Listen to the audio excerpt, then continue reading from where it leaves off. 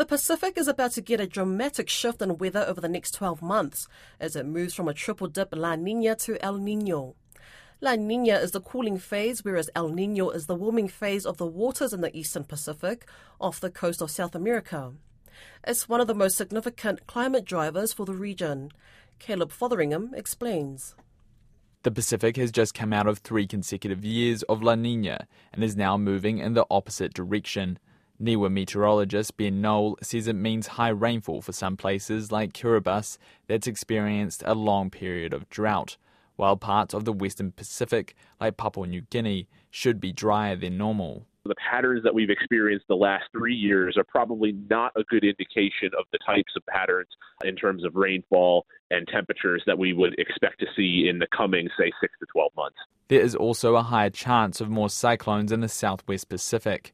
Mr. Knoll says El Nino increases the risk east of Fiji, but it reduces in the west. Cyclone Winston, which was the most intense tropical cyclone in the southern hemisphere on record, hit Fiji in February 2016 during an El Nino event. We tend to see a higher number, and in fact in 1997-98, that was the most active tropical cyclone season in modern records for the Southwest Pacific, and that was a strong El Nino. And there are some similarities with the developing El Nino and that past El Nino. In June 2022, the Kiribati government declared a state of disaster due to drought. Kiribati Met Service Director Winata Tauroa says the country has experienced below normal rainfall since mid-2020, a symptom of La Nina. It is quite a long period of time, and the impact of drought is quite severe throughout the country, affecting a number of communities on the islands, especially those living in the islet part of the islands. So it's really severe, the impact. Some communities have reported well water becoming brackish. Mr. Tauroa is expecting El Nino to bring very wet conditions and gusty winds to Kiribati.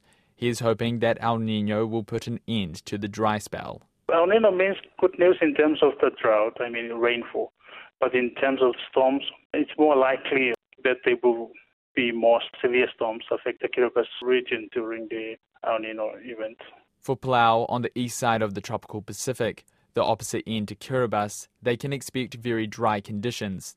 Staff meteorologist at the Palau National Weather Service, Kikuko Mokimaru, says El Nino is a concern. 2015-16 and also 1997-98 were both strong El Ninos. And for the 2015 event, which I was a witness to, we did have a severe drought. El Nino is formed when warmer than average seawater moves from the west to east across the tropical Pacific Ocean. As the central and eastern equatorial Pacific warms, atmospheric patterns begin to affect the region.